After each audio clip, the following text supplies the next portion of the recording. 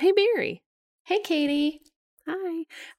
So I have another pirate fact for you. This might be a more well-known one. It's not as Lay obscure. it on me. But do you know why pirates wore eye patches? Is it because they had trouble with one of their eyes? Like they were missing an eye? No. I mean, obviously that would have been, but what they do is they would put an eye patch on one eye, and if they were fighting above deck, they would have an eye that was adjusted to the light, and if they had to suddenly fight below deck, they could switch the patch, and that light was adjusted to the darkness. No. Yeah. Oh my God, that's so smart. I love it. It's very smart. Oh my God. I know. I love that. These were intelligent people. Might not have been learned, but they were extremely intelligent. I mean, they had to be, right? They had to survive. So they were very, very well adapted to what they were doing. Yeah, I think that's really cool.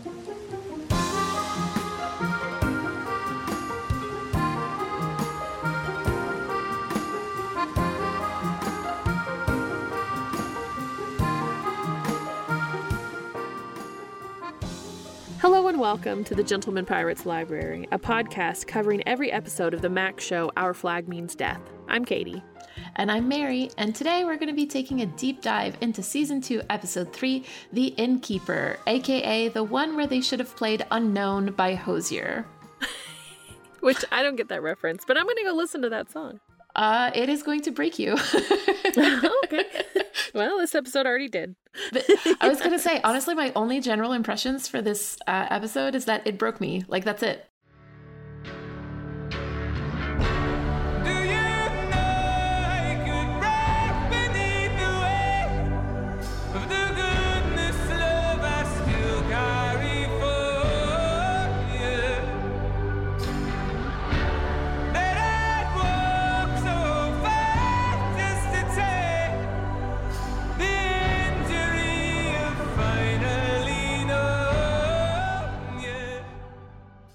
I have no more comments. No further comments. It's, oh gosh, like everything that's happened has led up to this episode. And when I said in the first episode of season 2 that if this was all I was given, I was happy with it, this is what I meant is, the reunion, even though it's not a reunion, and I know that we're going to have to go through some grief when there's some, reckoning to be had to actually reunite. Yeah. But they were physically apart, and getting them physically reunited was so important to me. And even if Ed didn't wake up, the closure that this gave me was beautiful. Like, the fairy tale nature of it, and Steed becoming a merman, and him I'm already getting really emotional, but him saying, "You're safe, I'm here now, I'll never leave you again." Like, it was so beautiful. It really was. He doesn't just oh, my boyfriend. Like, they are so deeply in love. They are so deeply in love, and it's beautiful. It's just so beautiful. Oh my God, I'm going to need to go get a Kleenex. So I'm going to be sniffling the entire recording now. I'm going to cut out as many sniffles as I can. I will cut out in editing. Thank you. I appreciate that. I've never actually recorded a whole episode while crying, so this will be an interesting recording. I know. All right, are we ready to dive into the episode? Let's do it. All right. I don't think I'll ever be ready, but we're going to have to. Yeah, I know. We just have to get it over with. Like, let's just get this done. Okay.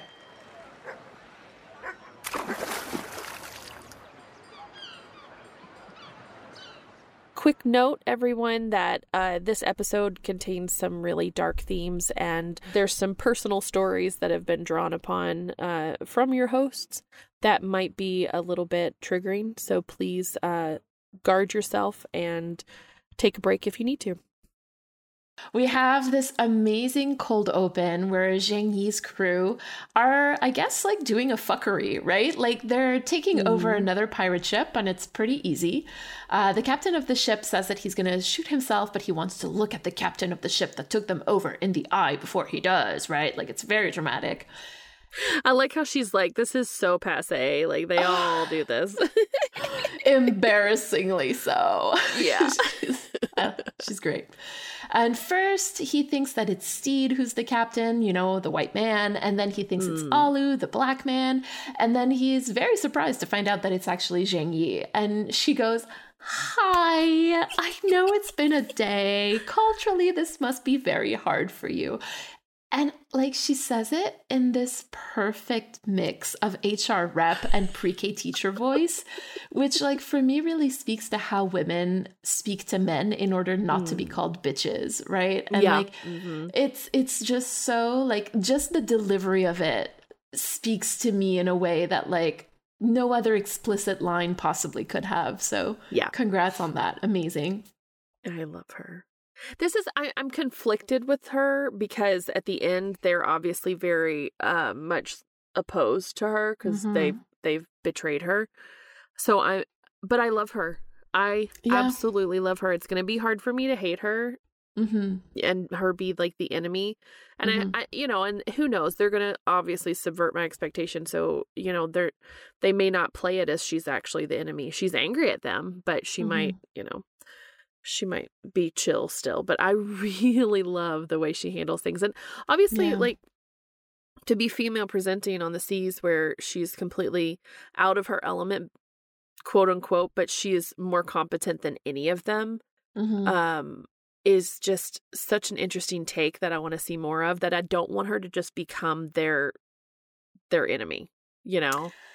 I totally get what you mean. Yeah. The thing is, like, from the beginning, it's been challenging for me to entirely trust Zheng Yi, and we're going to see, I'm going to talk about why a little bit, like, but I agree with you, even if she does turn out to be an antagonist, which she's going to have to be, right? To at least to a degree, I'm still going to enjoy the character, still going to love the character because it's such a good, rich, deep character. And again, like they're doing so well with the in-group antagonists, let's call them that way. Yeah. Right. The pirate antagonists. Like, I find those to be the best. Like Spanish Jackie. We all know I love her, right? Like, right. True. Yeah, that's right. Because, I mean, she can cut off, you know, wanted to cut off Jim's nose and wanted to kill Steed, but we still loved her. So, yeah. Exactly. So I have no problem. Put her in that category. Yeah, totally. That's a great category to be in. Yes, absolutely. I hope we see Spanish Jackie more.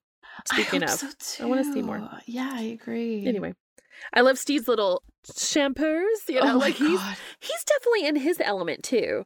And Alawande getting to watch this is completely enamored, and Steve's impressed, and like, yeah. So it was a fun little scene. Right, because that's the thing. Like, she convinces the pirate captain to eat and to drink with her. And then once that she's gained his trust, she says, oh, we should be partners. But in such a way that it makes it so that he has, because she's like, oh, no. It's a silly thing. Then he's like, no, tell me. And so she's almost giving him credit for the idea. Yes, like, again, very reminiscent of the way that women have to work politically in order to be taken seriously or trusted by men or to get their agenda through, right? So you thought it was a silly idea, but this man is going to tell you that it's a great idea, therefore it was my idea. Exactly. There you go. Beautiful. Absolutely fantastic. So we're now on board the Red Flag, and Zheng Yi makes it clear to Steed that this was a join me or die situation, no matter what her tone said. And again, like, this is one of those things where it's like, if the crew had refused to go with her that night at Spanish Jackie's, like, was this a join me or die situation? I think so. True. Oh, I think, well, she'd already paid money. Like, yeah. Right, exactly. So. Like, she owns them, right? Like, that's kind of the whole point. And so I'm like, I have a hard time trusting that she is just looking out for their well-being. And that's why I'm like, I don't know if I trust her entirely. But again, does not make me dislike her. It makes me love her even more. Double cross is my jam. You are so Spanish Jackie coded. I know. Oh my God. You relay there. Fuck them hammies up.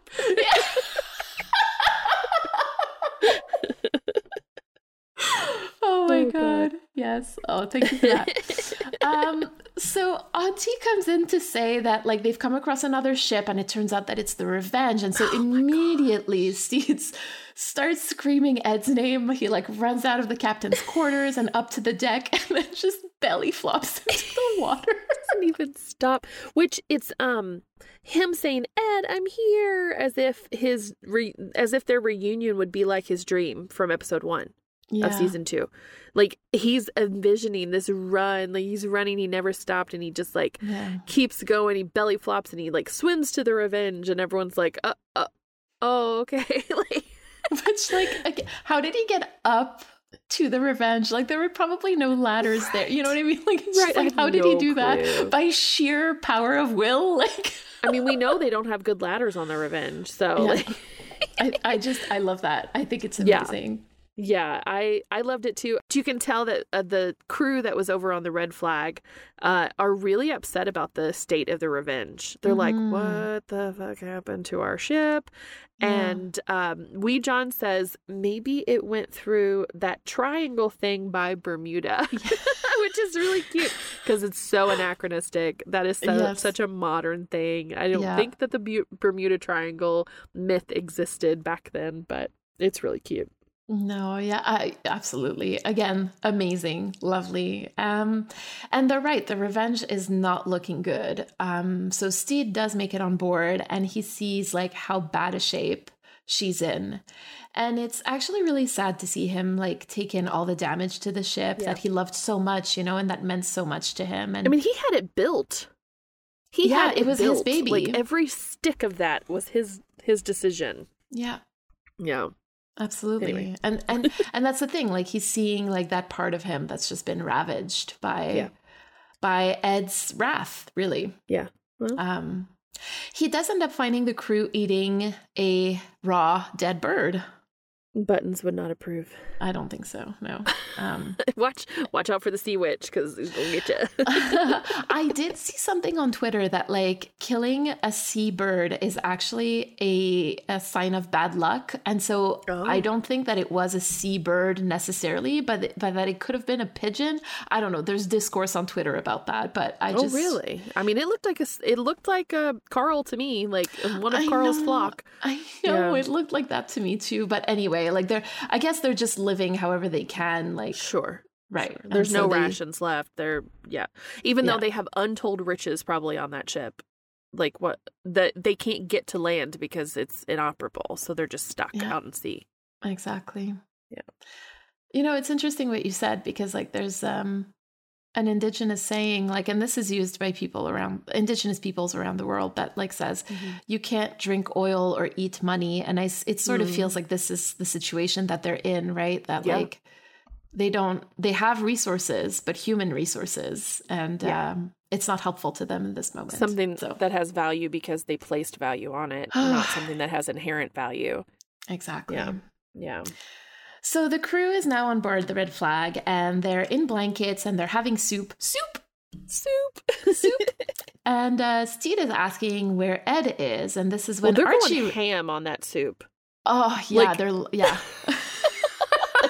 going nuts. Well, they're hungry soup. Also, right? They're hungry. They want comfort and warmth and sustenance and Exactly. Anyway. We were talking about soup last episode. Like, let's remember what soup means, right? So that's why soup. This is when Archie realizes that like this is Steed, and like she's like, I thought you'd be taller and more muscly. I love that so much. She's like, oh, you're the guy that Ed can't get over, huh? Like, I didn't picture you this way. Wonder what he sees in you. It's kind of like, you know, people when you maybe this is the demisexual in me speaking, but you know, when you fall in love with someone and they become way more handsome, and I think that's a pretty universal experience. That you know, someone that you saw from afar that's like, nah, they're all right, and then you're like, oh, they're very attractive because you fall in love with them. Exactly. And you know, he might not have been conventionally handsome, but I think he is now. Like when he had his hair all curly and he was all like dressed up and everything. I know, yeah. But I love Archie. Archie's like, okay, I guess so. I like that there's no filter. I appreciate that. I like Archie. I do want to highlight that Izzy is not eating soup in this moment. Like everyone else is, but he is not. And he's also not wrapped up in a blanket. And again, if we take our idea of like what eating soup means, like he's just not ready to feel healed in this moment. So you have to wonder, as antagonistic as Izzy and Lucius were with one another, if they're going to find some mutual understanding because of how traumatized they are. I think they're gonna have to. Like that is the only way that truly the only way to find true healing, I think, in this weird love triangle that's happening is for them to find some healing together, for them to develop a relationship that's not based on dislike. I think. I said Izzy and Lucius. Oh, Izzy and Lucius? Yeah. Oh. Like they were so antagonistic to each other. I mean, to be fair, it was Izzy that was mostly antagonistic with Lucius, and then he responded in kind. But yeah, I see what you mean. Yeah. Oh no, I thought you meant Steed and Izzy and Steed. Yeah. Yeah. So anyway, the crew just won't tell Steed what happened, although Izzy admits to having stabbed the painting, which, by the way, was stabbed in the eyes and in the groin. So. Oh, okay. Well, yeah, that's symbolism. Hello. It's like he stabbed him in the dick. Yeah. By the way, I really truly love that we don't know what happens next. Like we were kind of like holding back episodes 1 and 2, and now we can like freely speculate and freely talk about everything. Yeah. Like it's really fun to only have one to talk about. Yeah, I agree. So Steed asks Frenchie, and Frenchie says that Ed retired. I love how Frenchie lies so much, but he lies so poorly. Like it's he retired. You're like, what? Like when you don't want to work anymore, you can just not work. Like Frenchie. Izzy agrees along with the rest of the crew. They're all like, yeah, he retired. And you're like, oh, okay. Yeah. And like, we know that that's not true, right? Like we know it's not true. Auntie is telling Susan that she smells mutiny, like from afar. And Susan says she smells leather and BO. Like, you're smelling Izzy, honey. Yeah. Aw. He must really stink. Yeah, leather out on the sea is just not great. But, it's not the best idea. I don't. Anyway. But leather daddies will leather daddy, I guess. Yeah, I'm very sensitive to smells, and I know I would not be able to handle any setting. Spanish Jackies probably stinks to high heaven. Republic of Pirates stinks to high heaven. The ships 100%. All stink. I would not be able to handle it. Yeah, I agree. So we cut to a beach where Ed is washed ashore, and then somebody finds him and drags him into land. And when he wakes up, he's too weak to get up. And his first question is to ask the man who like dragged him inland if he did anything weird to him while he was asleep. Which again, like it's a joke on sexual assault, like about sexual assault, right? Like, and I'm like, I don't know why I find this funny. Like, should I feel bad about it or not? Like, I don't know, but anyway. I don't know. To me, the way he delivers it is like weird. Of course, sexual assault, but like it could be weird too. Like, I don't know. You look kind of weird. Like, what'd you do to me? Did you braid my hair? Did you, paint my toenails? Like, let me check. Sure. That's yes. Taika delivers lines in such a light way that like you really can take things in a silly way. Like, I think his comedic timing is really good. So. Mm-hmm. And again, I also think that like the joke is not to make a joke about the person getting assaulted, right? Like it's more that that's his first concern. And so again, like it says something about him and like what's happened to him in the past, potentially, like when he's woken up. So anyway, like this is all speculation, but just like thoughts that are going through my mind. But this had very like Dean Winchester knowing the smell of chloroform feel to me. Mm-hmm. So anyway, the man says no, but that he just made him some soup to make his body better. But Ed recognizes who it is, and it turns out that it's Captain Hornigold. We knew he would show up. Yeah. I didn't think that he would show up in that way. Yeah, that's a very good question. Or is he not? Like, yeah. Yeah, so like obviously it's revealed at the end of the episode that this is not Hornigold, Right. but yeah, it was like, oh my gosh. And he's wearing like an old sail as a tunic because it's got like the ropes hanging off of it. It was very interesting. I was wondering what that was, actually. Thank you for pointing that out. I just felt that like the disguise had very like it was like a callback to like old Jedi masters in Star Wars. And I was like, like old male mentor kind of thing. And so I'm like, oh, okay, this is one of those situations. So if you think about it, like, so he's not actually there, right? Yeah. He is actually in some sort of, I'm assuming he's down where Izzy was, right? In that little hiding spot. And like, what if there's like extra sails there, like stuck in the rafters, like this is like a storage space. And what if he's, that's like one of the last things he saw when he was dying, and like maybe kind of envision that. I don't know. It's just very interesting. So Ed immediately freaks out and he screams that the soup must be poison and that he's not going to eat it. And so he can't accept comfort. No, he cannot at that point, especially not coming from this person, right? And it comes out that the last time that they saw each other, Hornigold threatened to flay Ed and feed him his own skin. And Hornigold is like, I'm sorry, I was in a bad place and I was doing too much rhino horn. Yeah. Yeah, rhino exactly. Well, rhino horn, and also like it feels like Ed is meeting an older version of himself. Yes. Right? Yeah. Like somebody who was really important in his development, like who again, like they're going to talk about daddy issues, but like this is an older male mentor, and so like a father figure for Ed in some way, right? And so again, we're showed the terribleness of his biological father, but also the terribleness of Hornigold. And so he had never seen men be kind before. Right. Calico Jack, Right. And so he ends up like force feeding him the soup, which yeah. Back on the Revenge, Auntie is trying to figure out what happened, and Frenchie and Fang are trying to cover it up, but she is really good. She's like a bloodhound. That was really funny. And like Fang was totally fucking it up and like, oh no, Blackbeard didn't, and Frenchie's like, shut the fuck up. It's like, no, Blackbeard, I mean Auntie. I love him. He's perfect. We do get a Jim and Oluwande reunion, which I was really happy about. Jim tells Olu that they kissed someone and that it felt weird not telling him, right? Yeah. First thing they said to him was, oh, I kissed someone.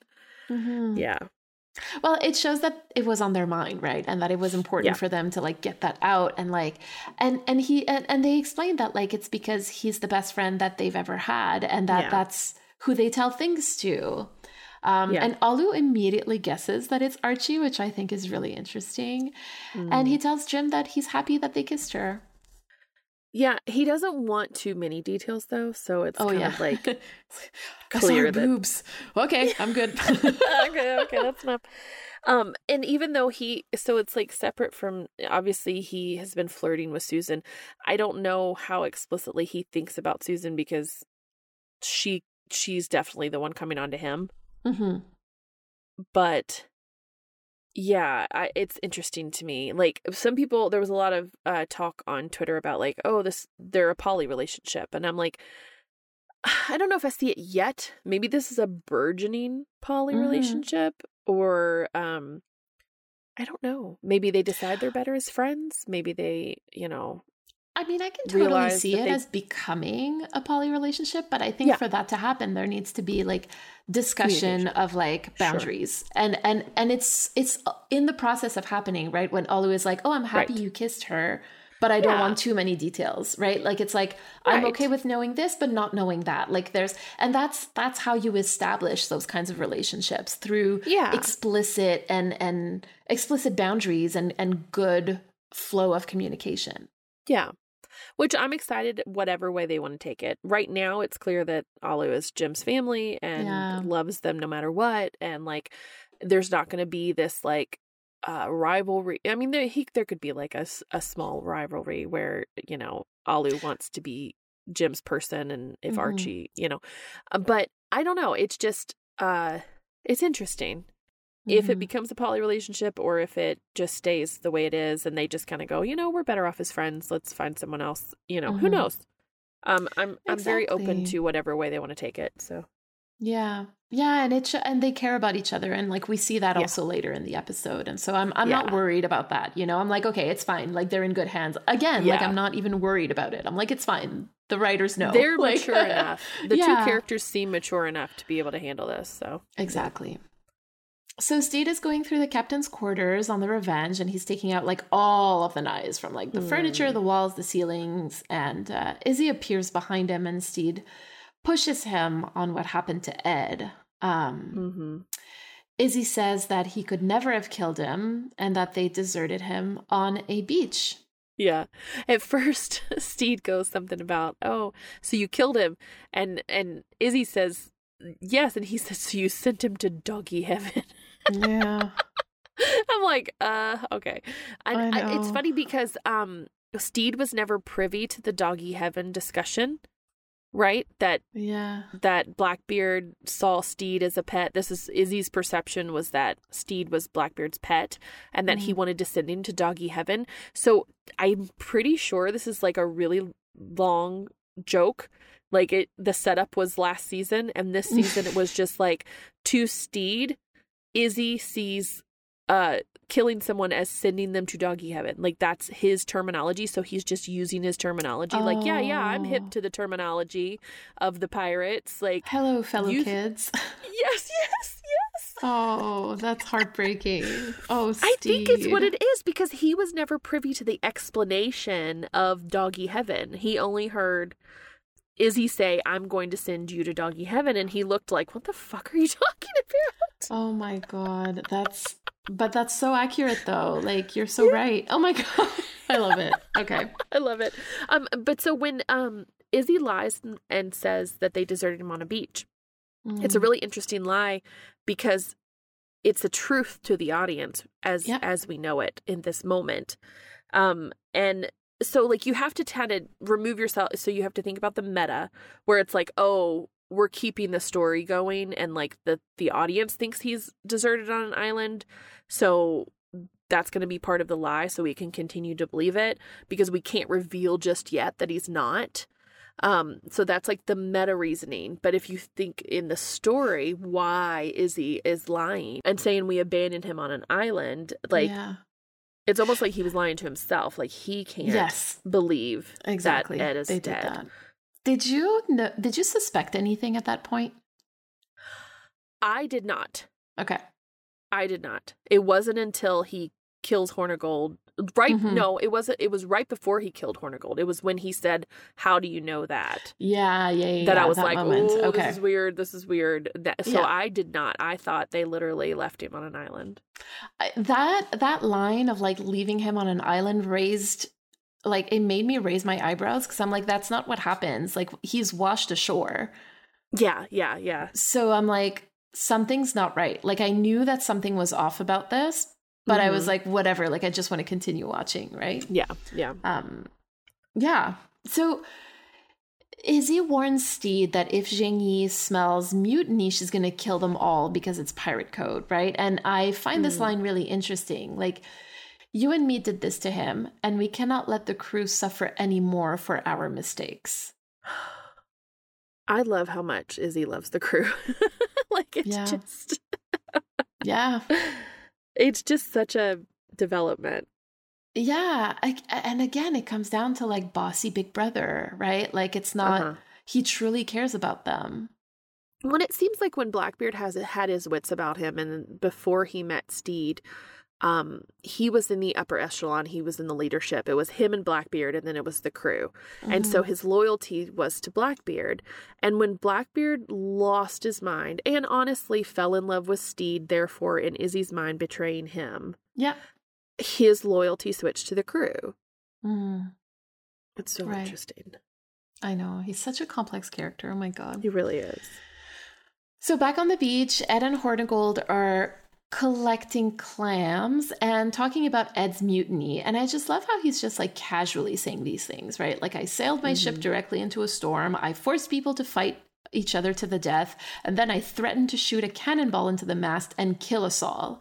And it's almost like he's like it was an entirely different person who had taken the actions that he's describing, right? Like there's a dissociation from these actions that like is really not shocking, but like impressive to me. I'm like, whoa, okay. So like, how do you feel about these actions, you know? Right. I mean, you can clearly tell he's like, isn't that fucked up? That's the crazy, like, who would do that? A crazy person.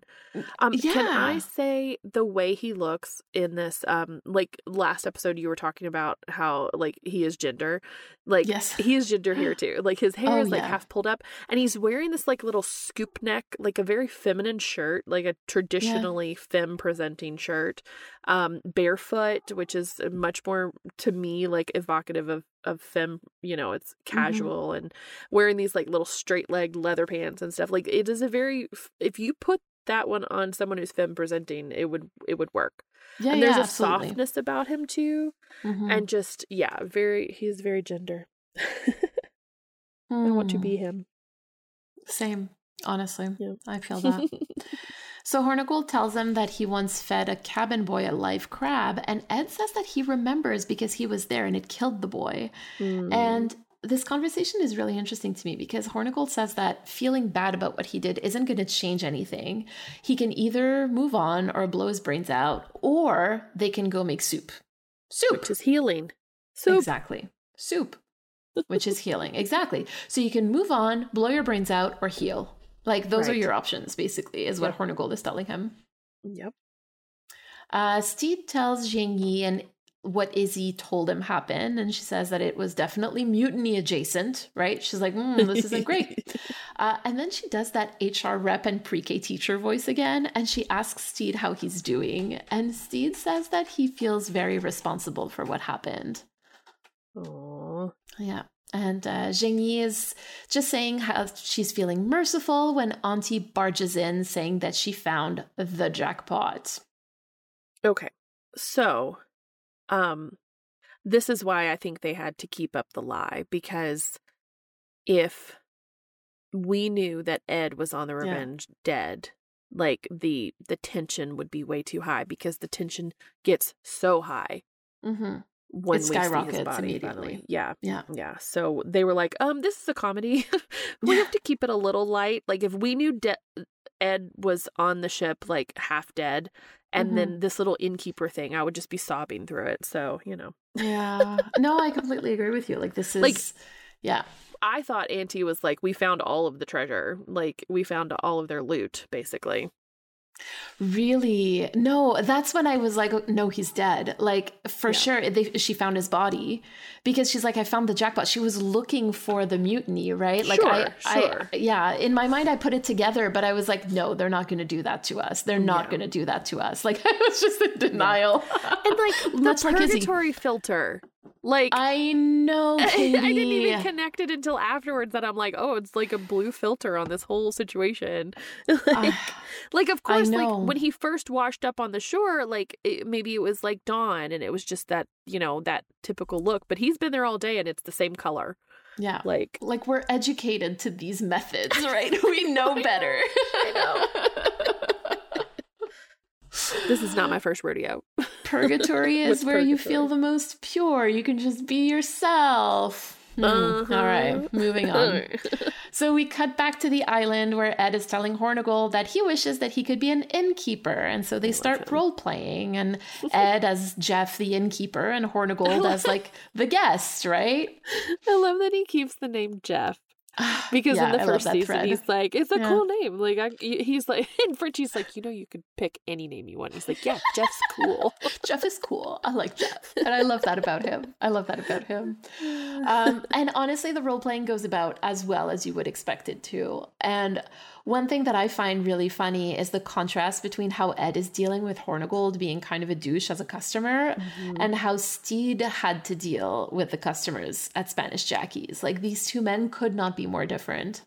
Yeah. And not to mention, like, when they play acted the snake snack scene, and he's like, oh, well, now they're upset because the gift shop, and they don't want to, they're not going to want me to sell it, and now they're going to be ticked off. And like Steed was able to deftly like turn it into something really fun and light, and like with Hornigold's not doing it. It's just pissing him off. Like he keeps absolutely, making choices that's like, Ed's like, no, you're not playing the game right. Exactly. Yeah. That's exactly what it is. Like, you're not playing the way that I want you to play, and I don't know how to deal with you, right? And this is where Hornigold ends up pointing out one of Ed's perceived flaws, that he's not very good with people. Yeah. And then he starts saying stuff that he's not supposed to know, like that Id, I did it again! I love it. That Id killed his dad, and that he never told, and the thing is that he never told this to anybody but Steed, and Steed left him, right? Mm-hmm, and at this point, Ed tackles Hornigold, and as he's strangling him, Hornigold manages to say that what it comes down to is that Ed is afraid that he's unlovable, and in a fit of rage, he kills Hornigold. But Hornigold gets back up. And so Ed kills him again, and again, and again. And we don't know how long that lasts, but... Yeah. I was not surprised when he killed him and he got back up, because at that point I was like, oh, okay, nope, this isn't real. Yeah. So, yeah. It was very satisfying. Yeah, exactly. It was like, oh, the pieces really are falling together now. Like, this is really good. And so this is when we cut back to the revenge, and Auntie is showing Zheng Yi Ed's body. Mm-hmm. Yeah. I wasn't prepared to see his body. I was just like, oh. Like, I'd believed the lie. I had believed the lie that he was somewhere else, that I didn't know that he was still on the ship. I think that my anxiety when Steed was walking around the ship would have been, like, through the roof. Like, he would just stumble upon him, dead. So, yeah. Right. It's, as much as I was starting to suspect it and to expect it, like, to actually see it was definitely something where I was like, oh no. And again, that there's still like 7 episodes to the season, right? But it hurts. It still hurts. Well, no, it hurt me for Steed, not for, I knew he was going to survive. I knew he was going to live. But for Steed, and sorry, trigger warning. Take a moment. It's okay. I don't know if I even want to say this because it's just a little bit too much, just trigger warning about loved ones that have passed. I've seen a loved one after they've passed. Yeah. And to recognize details about their body that, was always warm and alive and the correct color. And for him to look on Ed's body and it not necessarily be that anymore is just heartbreaking for Steed to see. Yeah. I hear that. Anyway. No, yeah, absolutely. I think. Yeah, it's not that I was worried that Ed was not going to be alive.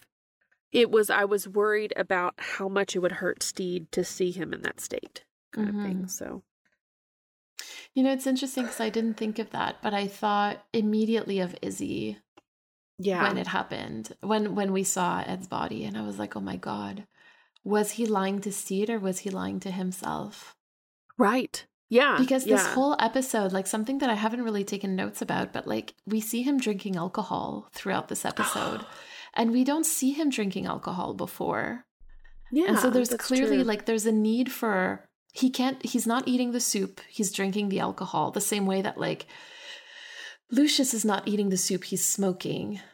Yeah. Right. It's a way to soothe an anxiety, but without the healing. It's a coping mechanism. It's a destructive behavior that's, you're harming your body rather than healing it. Yeah. And at the moment, like, Izzy desperately needs some healing, like figuratively and literally, right? Yeah, but it's numbing, Yeah. He'd rather just numb himself and lie to himself and say, no, we just left him. Let's focus on the crew because he was a destructive force to the crew. And this is where my loyalty is now. Well, speaking of Izzy, we're back on the red flag, and the crew that mutinied is in the brig. And Frenchie says, like, the most Frenchy thing that, they'd been living from second to second, and it's kind of nice to have a deadline now that they're probably going to be executed. Yeah. And Steed shows up and looks at Izzy. And at this point, like, he knows that Izzy lied to him. And Izzy says, "Go on, Bonnet, give me your worst." And Steed just, like, hangs his head and he walks away. And, like, Izzy just cries. And I don't even know where to start about that scene. He would have never shown this weakness to the crew. It just shows you that before he was Blackbeard's person and now he's with the crew. Yeah. That they can see his vulnerabilities because he couldn't show his vulnerabilities before. Yeah. Like, he's such a broken person. I think this also speaks to, like, what it's like to be in and then out of an abusive relationship, right? Because when you're in the midst of an abusive relationship, you hide a lot of the stuff that's happening to you. And so you don't let yourself show emotion.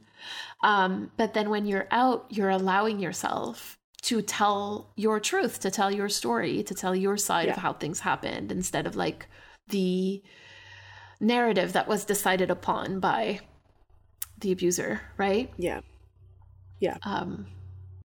Yeah, I don't even know what to say. And Steed is so upset. Like, he doesn't have the strength in him to be anything other than just devastated that Ed is dead, and he's like, "No, I'm not going to give you what you want by hurting you to make you feel something, to make you assuage your guilt in any way. Mm-hmm. Like, I'm not your pawn. I'm not your tool. I'm not your anything. I'm just feeling this grief."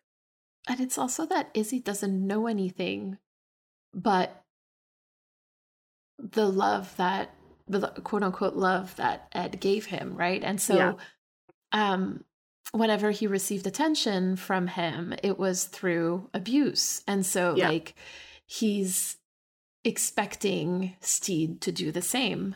Yeah. And like, when he doesn't, I think is even worse for him, because he's like, oh my God, I don't know how to cope with somebody who's just feels his feelings, right? Yeah. Yeah. Okay. Deep breath. We're back on the beach, and we find out that Ed is actually in purgatory. He's not dead, but he's also not alive. He's like in between. Mm-hmm. I love liminal spaces. I love the concept of it, and how, you can play with it, and how there's like second chances and it's not either or. I really, that's one of my favorite concepts. Yeah. What I love about them is that they push the characters to make a choice, right? And so Hornigold says that Ed is the one who's supposed to decide if he lives or dies. And he asks Ed what he likes about living. And he goes, warmth, good food, and orgasms, which, like, honestly, same. Like, I get it, He says intercourse, and he's like, well, but orgasms, because, like, you got to finish. Like, otherwise, what's the point? Stuff. Okay. All right. Let's be real here about the intercourse thing. Like, he was getting it on, like, on the show. Like, let's be explicit here that him and Izzy had a sexual relationship. I'm sorry. If he's telling me those are the things life is worth living, you can't tell me that that's not happening. Yeah. And I don't think this show will ever be explicit in that way, but, like, they're going to talk about it, and, it's not going to be something that's going to be dirty and wrong. It's just like any other human, just like a straight person would be like, yeah, sex is a great part of living. Yeah. So, yeah. For sure. I totally get that. And that's, yeah, exactly. Yeah. And the thing that's also interesting there is that, like, warmth and good food, like, if you put the two together, you've got soup. Soup!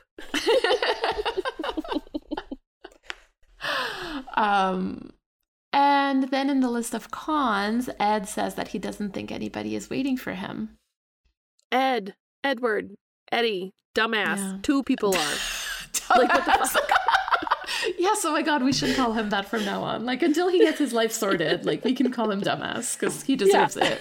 Oh my God. Come on. Make better choices and we won't call you that anymore, buddy. Like, you it's have fine. Two people who are ready and willing to just, like, lay at your feet and love Yeah, you. absolutely. Like, oh my God, Izzy would give anything for you. And like, I mean, maybe he doesn't know that about Steed yet, but like, come on. Yeah. Don't tell I me no agree one's with you. waiting for you. Good Lord.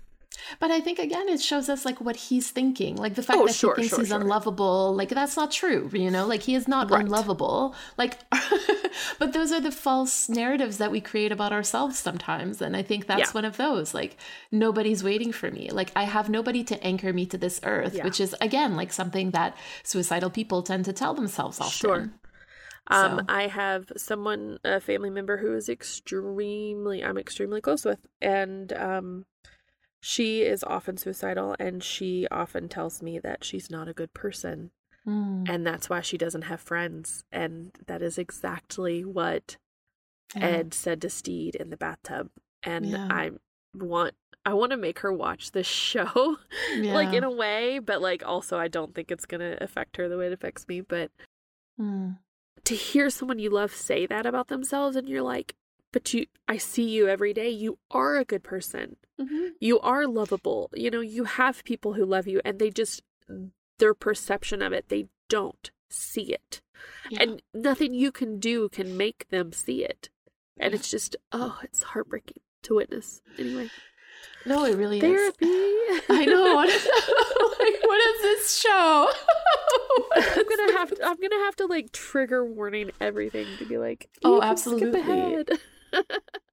Okay, anyway. I don't even know where we were. Yeah, so back on the red flag, Alu is trying to convince Zheng Yi not to execute the revenge crew.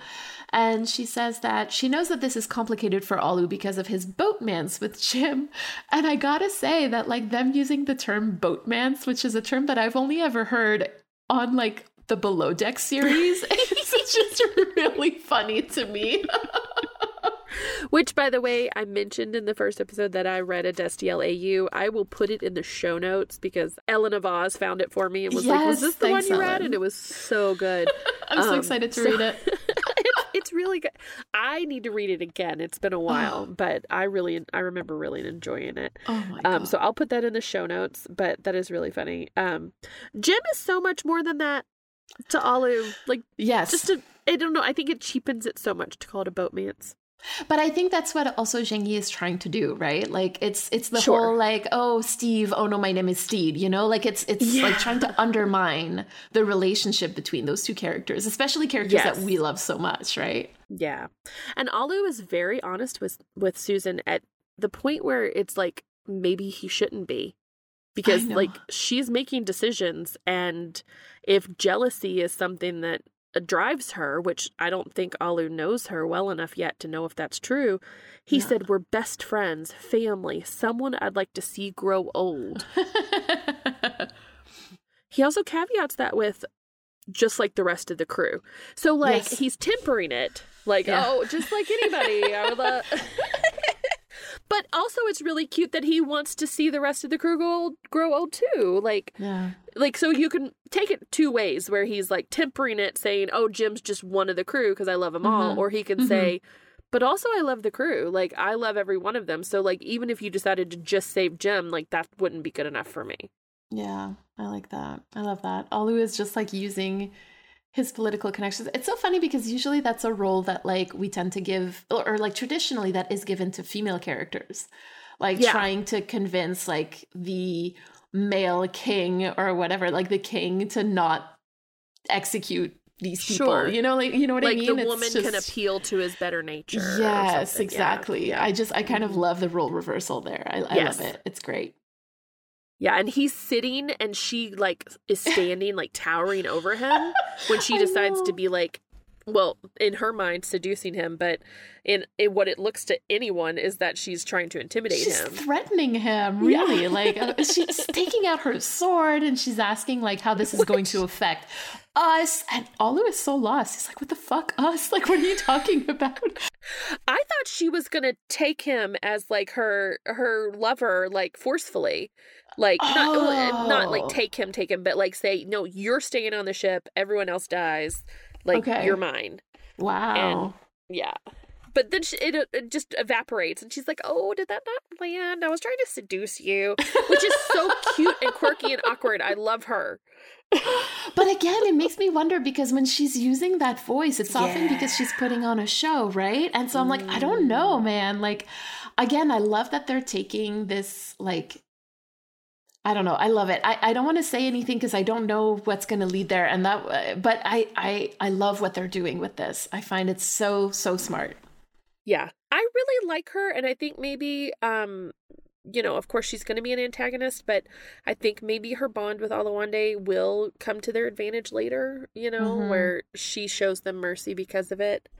I mean, she's very willing to partner with other pirates, so I understand that they double-crossed her, but, like, if she can get over that, then they can also operate freely with, under her command or whatever, so I'm hopeful. I also feel that, like, Spanish Jackie is often like a contextual ally for them. And so I think that hopefully this is what could happen with Zheng Yi, right? Like, I'm like, I can see that happening. But time will have to go by a little bit before that happens. Yeah, for sure. For sure. So meanwhile, Steed jailbreaks the crew and tells them that they're taking back the revenge. Steed. I know. I just love this. Like, and I love that it's the music from the first season too. Like, it really brings us back to like that. Yeah, we're gonna do it anyway, right? Like, let's reclaim this. Well, this is the Steed. I mean, like, okay. All right. This guy was a little bit of an idiot and walked into the whole situation without a lot of knowledge when he came to be a pirate. But the courage that it took to go from being a rich landowning person to going to be a pirate took a lot of balls. Like, to quote Geraldo, he had some massive balls. It's like, oh, Geraldo. Yeah. But, like, I mean, it took a lot. And it's like, oh, Steed's back. He's the one who makes the big decisions and makes the big swings and says, let's fucking go for it. Like, we're not here to just, tiptoe around. We're here to do some shit. I'm a fucking pirate and I'm here to fuck some shit up. And I don't want to work for this person anymore. Like, he wasn't meant to serve. He was meant to command. As much as his command was doofus and bumbly and whatever, like, he was still meant to command. But I also think that it's really funny that this is 2 powerful women now that he's double-crossed. Just know, in just right? 3 episodes. Like, yeah. Yeah. And, like, he could have made a deal with her. Like, he watched her make a deal with this other pirate. Like, he could have said, all right, let's talk about this. There's a ship. Who's going to command it? Me. I don't, like, what? Like, he could have helped and said, hey, Susan, can I have some of your resources to help rebuild the ship? But I guess, but he could have talked her out of killing the crew. I really do think. Honestly, I think so. I think with Olu on his side, like, it could have been possible, but I think Steed wanted to do things his own way at this point. The way that he has been doing since season 1, or trying to do since season 1, and to be subservient to somebody wouldn't have worked for him, like you said. True. The whole point of Steed is that he can decide what to do with his own life, and I think that just wouldn't have worked for him. Right. Well, that's true. Because, I mean, look at what the growth he went through in a season where he's like, I need to go live my own life. I need to go be happy. I mean, it didn't work with Spanish Jackie, right? Yeah. When he tried to, like, do things, quote unquote, the right way. So he's like, I'm not doing that again. She stole his money. Yeah. She stole his money. Double crosses her jam. But also you have to think that, like, now that Steed's dead, he has nothing to lose. So he's like, no, fuck it. I'm going to do everything. Yeah. Who cares who I have no loyalty to anyone anymore. So yeah. Except the crew. Yeah, I love it. Yeah, that's great. So they need to secure a line from the... So they need to... It's coming right back to me. So they need to secure a line from the Red Flag to the Revenge, and Steed hands Black Pete a crossbow, saying that it all hinges on him. And, like, he's like, you keep saying that you have perfect aim. And to no one's surprise, yet everyone's irritation, Black Pete says that he just can't do it. Okay, so how do they manage for me to be completely devastated and crying and thinking about Ed dead and Steed seeing Ed's dead body, and then I'm laughing because of Black Pete. Like, and he's so ridiculous. Like, I don't know. I've been talking about this since episode 2. Like, I don't understand how it is that they manage this balance. But I think that there might be something, like, just if we like dig a little bit, there's something to be said about like laughter in the face of tragedy, and how like sometimes people will laugh at what feels like inappropriate times, but that it's also medicine. It is. Yeah. So Archie takes the crossbow and she gets the job done. That's why we need Archie. Her. Yes. That's why we need Archie. She just delivers, right? Like, again, very competent. And this is when things start happening really quickly. The crew starts ziplining from the Red Flag to the Revenge. Okay. The towels. Yes. I'm so happy you bring this up. All right. The towels are a method of escape. Okay, so Steed used the towels to overpower 2 of Jingi's crew. One of them smelled the towel, and he said it was chamomile. It's chamomile. It was, I'm assuming chloroform or something similar, and knocked them out. And then also, Wee John uses a towel over the person who's at the wheel on her face. They also use them to zip line, and he makes a joke like, "Oh, let's give Fang 2 tea towels to zip line," you know.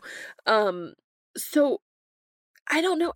There's something about Steed being assigned something as innocuous as towels and then turning that into his manner of escape and reclamation. And then there's a separate thing about the significance of towels to Asian culture, which is specifically to Japanese culture. So I don't know if this is like, you know, them not recognizing the difference between Chinese and Japanese, because this is a Chinese ship and not a Japanese ship.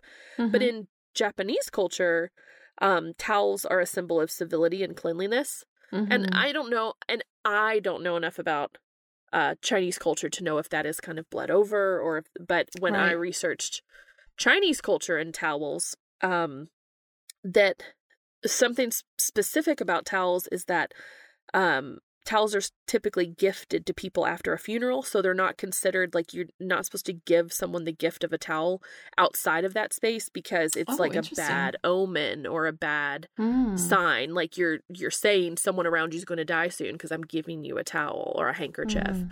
So yeah, I found the towels and the significance of the towels, and specifically the significance of what Jingyi's crew is putting on the towels, that they have a whole crew of people working on towels and handing out fresh towels, and they all smell really good, as more of a Japanese thing. But again, I am not an expert on Asian culture, so I don't know if that's them lumping all Asians together or if that's something that has like moved over into somewhat of Chinese culture. So yeah, like I really can't speak to that either, but you know what's, if I can speak to your first point about Steed and towels, like what came back to me in that moment is Steed when he said, like, I'm overqualified for towels. Like, yes! He was better than that, right? And that to me felt very much like a man saying, like, oh, well, I don't have time to do the laundry. Yeah, well, it's like when Black Pete said sewing was woman's work. Yes, exactly. That's exactly how it felt. And yet towels were like the key elements to their escape, right? Like the one tool that they needed to use in order to do their escape. And so I find that really, really telling that, like, in the end, like the thing that he was overqualified for is the thing that kept them alive. Which, you know, it can be said also about cooking and cleaning and all of that stuff, like the jobs that are overlooked and yet make life nice, right? Like it's nice to be in a nice place, like in a clean place. So anyway, so yeah, as we were saying, like things are happening really fast. And so there's ziplining from the Red Flag to the Revenge. Wee John rips out the wheel of the Red Flag so that they can install it on the Revenge. I'm not sure how that works, but let's just go with it. Like, not to mention, like, it didn't look like the wheel was gone. It looked like he just tore the pegs off of it. So it's not like it's inoperable. I don't know how that works. Listen, whatever. Like, let's go with it. Let's go with it. And all of the crew makes it back to the Revenge in time. And, but before that, actually, Auntie interrupts Zheng Yi and Alu's makeout session, and Jim goes back to go get Alu, which shows that, like, Jim very much sees Alu as family as well. It's not just a one-sided thing, right? Like, the love that is between these two characters, no matter the nature of it at the moment, is reciprocal. And I love that. Yeah. And they do all make it back on time to the Revenge. And Zheng Yi watches as they sail away. And she is really unhappy. And this is really the first time that we see her, like, express anger. Do you think she's more angry about being betrayed by Alawande and, like, all of that? Like, you know, that first blush of love where she's so excited about it, now it's just been ripped away from her. Like, I'm sure she contains multitudes. I'm sure she can care about all those things. Right. But, you know what I mean? Like, she was just finally kissing him. She really liked him. Like, that would really piss me off. It would piss me off, too, frankly. It's like, damn it, I finally got the cute guy to kiss me. But I will say this. The thing that came back when that moment happened was when she told Steed that, like, she had dated her fair share of guys on wanted posters and that it always ends up in a massacre. Yeah. Yeah. And I was like, ooh, that can't be good. Yeah, that's true. Izzy comes up to Steed to say thank you, and Steed just walks away from him. I mean, if Steed wasn't preoccupied with Ed being on the ship, seemingly dead, I think the fact that Izzy is acting so out of the character that Steed knew would just knock him flat. Being like, you know, he's weepy and crying and saying, do your worst, and thanking him. Like, buddy, what happened to you? Like, what happened to you? You know, like, I know. Wow, this is so far from the Izzy that I knew. Like, I mean, I think about the last time he saw Izzy, and don't get me wrong, he was completely like dominated by Blackbeard, like punching him, like when Steed yelled for the act of grace, right? Yeah, and that's the last time he saw Izzy. So it's like he was betrayed by Izzy. And he hated Izzy, and like, but he was whole. He was still whole, and he was still that bravado. And for him to cut to seeing Izzy as in this state, you think that they would, if he wasn't so preoccupied, you would think he would just be like, "Hold on, what happened to you? Tell me your story." But you know, I think and I think that there's two components to this situation, which, like you said, is Izzy like having changed, having grown. Yeah. And this, I think, is like, to me anyway, like the perfect hope that this is where they're headed with the story, that we are going to see growth, that we are going to see healing. I'm getting emotional again. Because, Izzy doesn't thank people usually, and he does here. And the fact that he's thanking Steed of all people, I think shows how much he has changed in this short period of time. Also thinking about Izzy never being an actual leader, that he needs someone strong to follow. Yeah. And maybe Steed will be that person now. Like, he broke him out of jail. He rescued him. I know. He was the princess in the tower, and Steed was the dashing prince. Literally. Like, like, and you just wonder how that's going to change Izzy's perception of his competence. Even like, Izzy is very much attracted to competence, so it makes you think like, oh, Steed got the job done. Like, Blackbeard cracked up under the pressure, and Steed got the job done. So I can't help but think about Stizzy shippers. Oh, for sure. Oh, like, yeah, definitely. Like, 100%. But the second component is Steed just not being in the state of mind to be able to talk to Izzy about it yet. Absolutely. Yeah. And I think that this is really important. And Steed has shown that where like there are moments that he just can't talk about things. He needs to process a little bit and then he can exteriorize it. And so I think, you know, what I'm hoping is that we're going to see an open conversation between these two men. Because it needs to happen. Like there needs to be like a relationship development between them that doesn't include them fighting over Ed. Yeah. You know, for true healing to be brought about for this group of people, if we want them to stay together, like there needs to be this conversation and this relationship building. Yeah, I agree. So moving back to Purgatory, Ed is realizing that if Hornigold is him and that he hates Hornigold, then he also hates himself. Bum, bum, bum. Hornigold tells him that he's scared, that he's not lovable, and he's too scared to do anything about it, which is the same thing that Izzy said, right? Like those are Izzy's words, like in Ed's mind. But that Hornigold wouldn't be scared, right? Like the Izzy couldn't do it, but Hornigold's going to do it, no problem. And this is when he tosses Ed from a cliff into the ocean with a rock tied to his waist. He says, he makes fun of him by saying even Calico Jack would have figured it out. Yeah.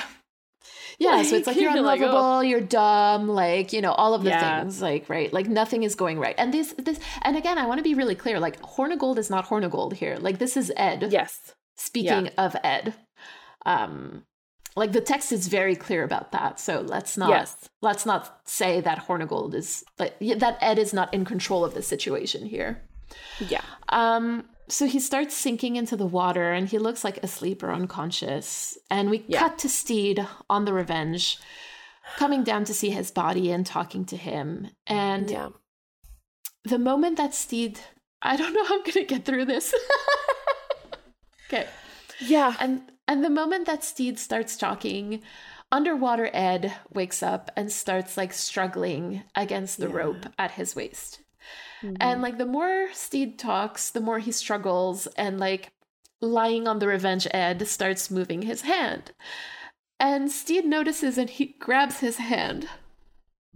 And he talks to him more and more and like tells him to wake up.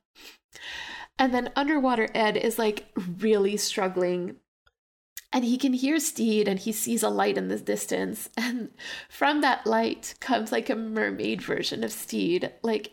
And this is happening as real Steed is telling him that he's never going to leave him again, that he's here, and that Ed is safe.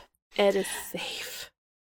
And they're flashing some of like the best, the most romantic moments between them, where he's like picking the thing out of his beard and he kissed him on the cliff and they touched, Ed touched his foot. So he's like flashing. His life flashes before his eyes, but it's the best moments of his relationship with Ed. And him saying, so when he first walked in there, he was like, you nut, why'd you have to go and get yourself killed? He's crying. He said, I messed up. I messed all of this up. I'm so sorry, Ed. And he just keeps saying, I'm sorry. But then when he notices his hand, then he's like, there's hope. Wake up, come back to me. Come back. Don't die. I'm here now. I'm here. I'm never going to leave you again. You're safe. Yeah. And like, I think what really got to me was that like, queer people don't really get fairy tales, right? Yeah. And like, I think this is the closest I've seen to one, and it just really moved me. Yeah.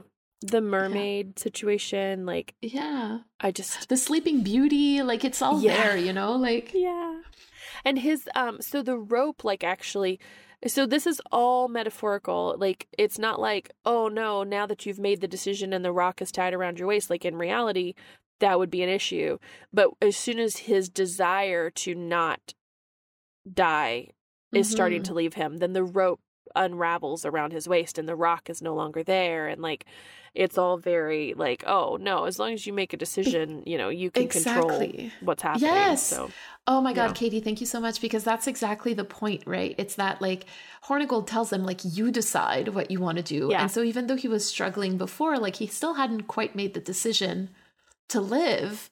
But when he hears Steed, like that again, that person is the person that anchors him to his life on Earth. And, I think like people who experience suicidal ideation will find all kinds of reasons to stay. Sure. And I think it doesn't really matter what it is, right? Like some people stay for their pets. And so I think that it's really, really beautiful to see that in this moment, like Ed is choosing to stay for Steed because of Steed. Well, I mean, sometimes that's all it takes, right? Like, until you find something else. Find something. Yeah. All you have to do is find that one thing. And like, just like when Archie said to Jim, like, I like you, you have hope. Yes. Like, Ed has hope again. Ed had lost all hope. He said, I don't think anyone's waiting for me. And then he hears Steed's voice and he's like, oh, no, Steed is waiting for me. Like, yes, Steed exactly. is there. Like, there is somebody waiting for me. Yeah. Oh my God. It's beautiful. This is about right where I tweeted, I will never be the same. After watching this for the first time. And honestly, like the more I watch it, like the more I feel that way. I really feel like this is therapy for me. It is. It is. I mean, and look, like I've been saying, like, these 3 episodes would have been enough for me because we've never gotten this much. I know. Like, we've never gotten this much there. And I do know that there's going to come some strife where they have to, in reality, actually reconcile and come to terms with what happened. Yes. Uh-huh. But it's no longer going to be if, it's going to be when. Yes, exactly. And that feels great, and it's like all other media, all other shows have always been like, if, and this is when. I mean, David Jenkins is even talking about the 3rd season very explicitly that they're together and happy and blah, blah, blah. Like, this isn't if, it's when. And it's the journey and not the destination. And they're not going to dangle the chance of the destination over our heads and go, oh, maybe if you earn it, maybe if you're good enough, like, no. Yeah. We know where it's going to end.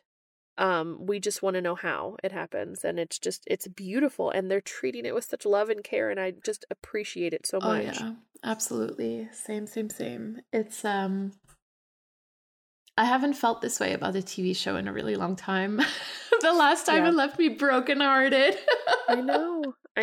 So, yeah, I'm like, and that's the thing, right? Like for a few years, and this really feels like a romantic breakup almost, like where for so many years after that, like I just couldn't watch TV the same way. And now this show is giving me hope. And I'm like, please don't hurt me. Like I have put my fragile little heart in your hands. Well, like the hurt that they're going to administer to us is this hurt. It's the cathartic hurt. It's the last 2 episodes that have hurt because you're watching these people you love go through traumatic experiences, but it's not betraying you. This show is not going to betray us. I would be shocked to my very core if it did. Yeah, me too. Yeah, same. Yeah, so I just I love it so much, and I'm so proud of them, and I am shocked that we get as much as we get, and it just proves to me that it is possible. Yeah, that studios are allowing these things. Like, what? Yeah, like, exactly. All these other shows are like, well, the studio would never allow us to do that. Well, look at this one. It's allowing you. Like, what? So what's your excuse now?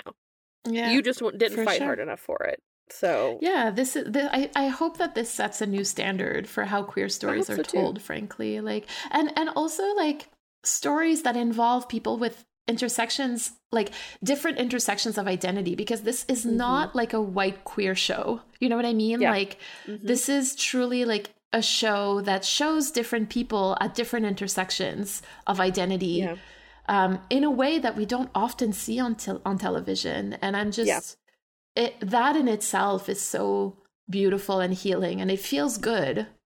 Yeah. And sometimes they're being anachronistic just to, to serve us more diversity and more inclusion. And I'm totally okay with that. Oh, absolutely. Like, yeah, fuck whatever up you want. I don't care about history, because history sucks. It really does, though. Like, and history is written, quote unquote, by the winners, and oftentimes, like, that's not great. So, no, yeah. Katie, do you have any final thoughts? I don't. I don't know where it's going. Did you watch the trailer for the next episode? I didn't actually. I didn't even know that there was a trailer for the next episode. Yeah, there was. But talk to me about it. Tell me what you think. It's much more lighthearted. We meet Anne Bonny. It was funny because I think in the main trailer when when Ed is in their shop and Steed goes, "Hello, Edward," and he sighs and he says it's his former shipmate or whatever. It was like that was the first time they ran into each other after their breakup. So that's interesting because that's what happens in the next couple of episodes. So it's like, do they part ways? Do they what? Like, why did they come upon each other and he says, "Hello, Edward"? Unless, of course, that was like a clip from the trailer that was like messed with. That's not actually there, so. I don't know. I guess we'll see. I'm actually really excited. I'm also very apprehensive. I'm like, I don't know if I can do another week of like feelings as strong as this. Like, I need a bit of a break. Like, usually I do therapy not every week, but every second week. And so like, this feels your like body a lot. Is like, no. Yeah, my body is exhausted. I feel like it was a lot more lighthearted. So I do feel like we're going to get some sort of a break and some sort of like, yes, they're still like mad at each other and like trying to figure this out, but it's going to be done in a funny way. So yeah, I don't think it's going to be as heavy. Okay. Well, that's good. Yeah. I'm happy to hear that. I'm excited. I cannot wait. Me too. Yeah.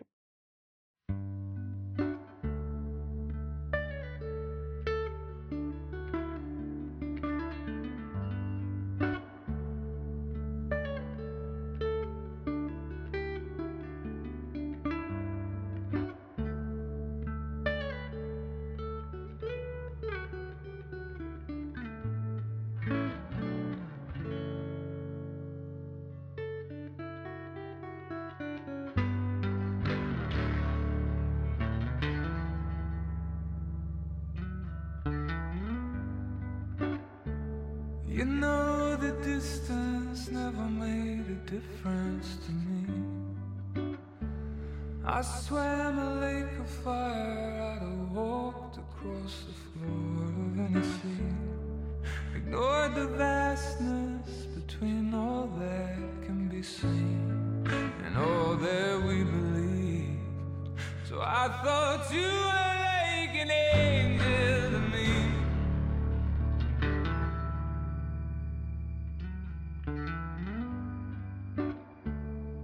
Funny how true colors shine in darkness and in secrecy. If there were scarlet flags, they washed out in the mind of me. Where a blinding light shone on you every night, on either side of my sleep, where you were held frozen like an angel to me.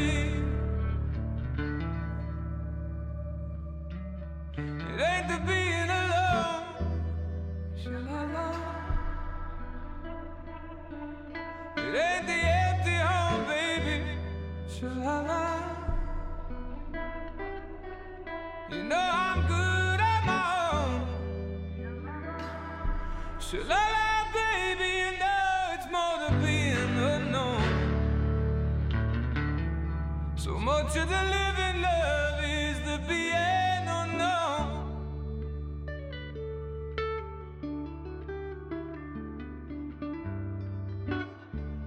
You called me angel for the first time. My heart leapt from me.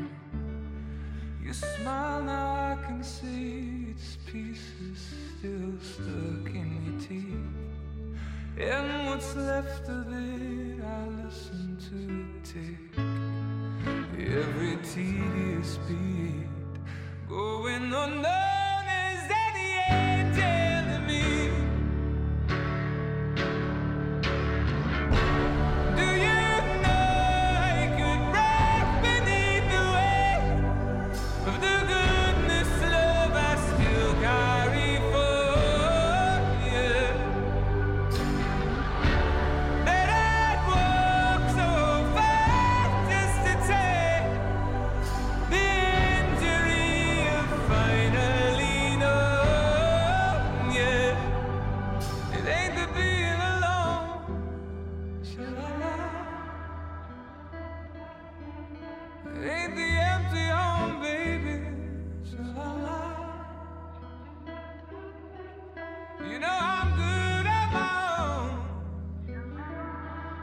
You're like, baby, you know it's more than being unknown.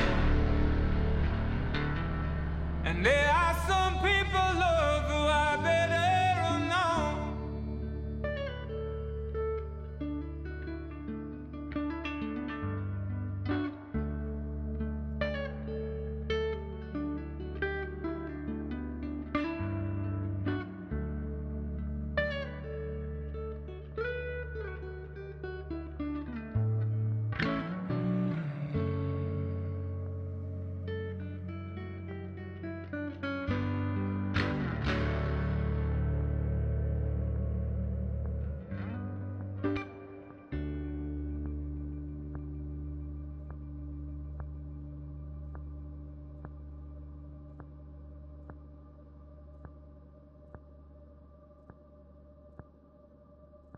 Thank you for visiting the Gentleman Pirates Library. Do please wash your hands before reading. Who knows what kind of dirt you find out on the deck. Please also subscribe and leave us a rating wherever you get your podcasts. You can find us on Twitter at Gentleman Pirates. That's the word gentleman, PIR, and the number 8. We'll be back with our coverage of Book 14. Yay.